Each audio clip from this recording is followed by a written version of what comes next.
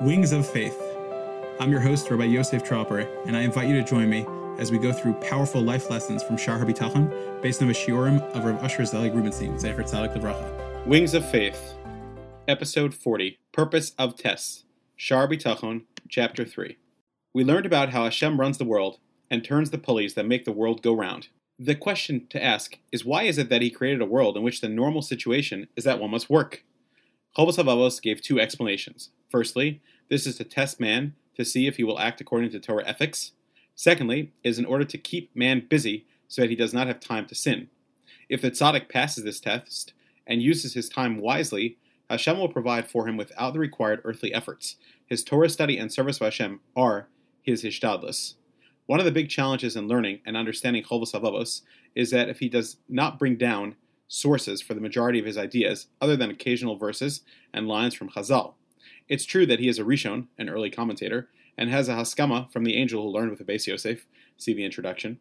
And we accept his words as stemming from Torah, of course, but we do need to seek sources to better understand his words in context. His words are built upon Chazal and our Masorah tradition. To date, I do not know of any version of Chovos HaLevavos that has been printed with full sources. Throughout our learning together, my goal has been to help link us with some of those sources. Why does he test us? The Rebbeinu Shalom puts us in this world to shower us with the greatest oneg and simcha. He wants this world to be beautiful, pleasant, and enjoyable. So why doesn't he just give us pleasure and enjoyment? The answer is that he wants us to earn it, so that it will not be Nalma the Kisufa, bread of shame, based on Yerushalmi Arla 1:3. If someone did nothing and was simply given all of his needs as a handout, he would be embarrassed to take that which he did not rightfully earn. This is an innate human tendency. Ramchal explains even deeper that the greatest good comes from emulating Hashem. Just as Hashem is intrinsically perfect and is the owner, Kaviyachol, of his own greatness, so too we must work to emulate him and become the owner of our own greatness as well. This can be achieved only through hard work. There was once a boy named Spoiled Rotten Brat. He was spoiled by his father and mother, who gave him everything that his heart ever desired. Spoiled Rotten Brat needed to make it through school, and so his father paid off his teachers so that he would pass each grade. With graduation approaching, Spoiled said to his father, "Dad, I want to be valedictorian. You know there's nothing that money cannot buy, so please make it happen so that you can be proud of your son, the valedictorian." The father approached the principal and made this request. "Are you out of your mind? Your son valedictorian?" The father began to negotiate. "Will $200,000 suffice to make my son valedictorian?" "Sold!" The graduation date arrived, and the entire school and staff were at the procession, knowing that Spoiled Rotten Brat paid his way to graduation and to the top of the class. The principal sheepishly announced how proud the school was to have their valedictorian, Spoiled Rotten Brat. Spoiled walks up there with his pimpled rotten face from all the chocolate he eats. He weighs 300 pounds too. Everyone boos at him. How does he feel at that time? Spoiled's response is, "I don't care. I got the valedictorian honor, and you all didn't." Imagine if the principal would not have taken the bribe. There was a young man present named Diligent Motivated. He worked hard to get the best grades, volunteered for school projects, and helped others who had trouble in class. He's called up by the principal as valedictorian, and the crowd goes wild. They sing and cheer for his achievements. Imagine the difference in how Spoiled versus Diligent would feel. One paid it off with money and no effort, and one earned it deeply and truly. When we earn things through our own efforts, that brings us the greatest satisfaction and joy. Now imagine if Spoiled Rotten says to his father, "Now that I'm valedictorian, I want to win an Olympic gold medal too." We are all valedictorians by being Hashem's children, and he certainly can give us all the great honors and rewards, but he wants us to earn it and appreciate what we've accomplished.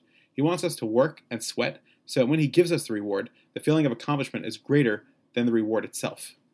This is the reason why the Chovos HaLevavos says that Hashem tests us. He wants us to stand up to the challenge and succeed. Now you may ask, what if a teacher has Ruach HaKodesh and said, "Class, you're taking a test today. However, I know that at what each one of you will score, even before you take the test, so no one needs to take the test." Can Hashem just operate that way? Why does Hashem have to test us when he knows if we will pass or fail? The answer is that Hashem knows whether you will pass. That's true. But there is something even more important that is gained from the test experience itself. You become elevated while going through the challenge. The test is not designed to show the tester what you can do. Rather, it is meant to show you, the one being tested, what you have inside you. Once you see that, it propels you to even greater heights. Ramban, Bereshis 22:1, explains that Hashem tested Avram to uplift Avram through the experience. That is exactly what he is saying.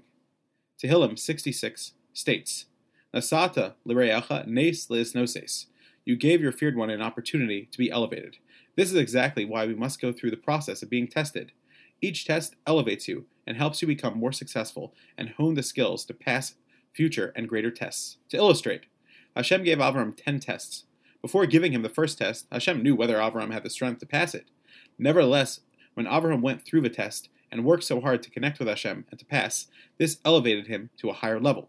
This served to develop his muscles to the extent that without the actual test, he would not have had the strength to pass the next step that was even higher and more complex. Thus, Hashem specifically afforded Avram the opportunity to develop his skills in practice and to achieve greatness within. The result propelled Avram even further, to greater levels. Had his potential not been put to the test and tapped into time and again, he would not have ever reached where he did. Now you understand the intention of Chovos HaLevavos. Quote, Hashem puts you in a position where you must choose your path and acquire your level. End quote. Thank you for joining me in that excerpt from Wings of Faith, a full elucidation of Sha'ar HaBitachon, spiced with powerful lessons and stories that bring bitachon to life, based on the shiurim of Rav Asher Zelig Rubenstein Zatzal. Learn more and purchase at leiverez.com.